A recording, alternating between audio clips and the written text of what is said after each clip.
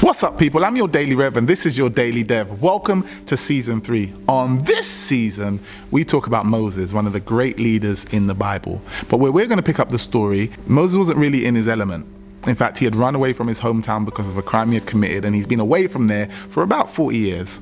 And now he's approached by God in a bush that is burning, but is not burning. The first thing I want to pinpoint in the story, which I think is so amazing, is that when the voice was coming out of the bush, Moses didn't question it. He was able to recognize that voice. And I think that him being able to recognize it had something to do with the fact he was alone in the middle of nowhere, just him and the sheep.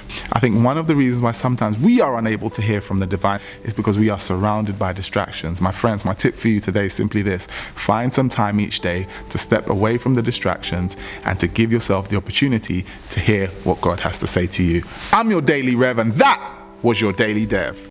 Hey, I hope you got some value from that. If you did, why not leave a 5-star review on iTunes? If you didn't, why not leave a 5-star review on iTunes? Catch ya.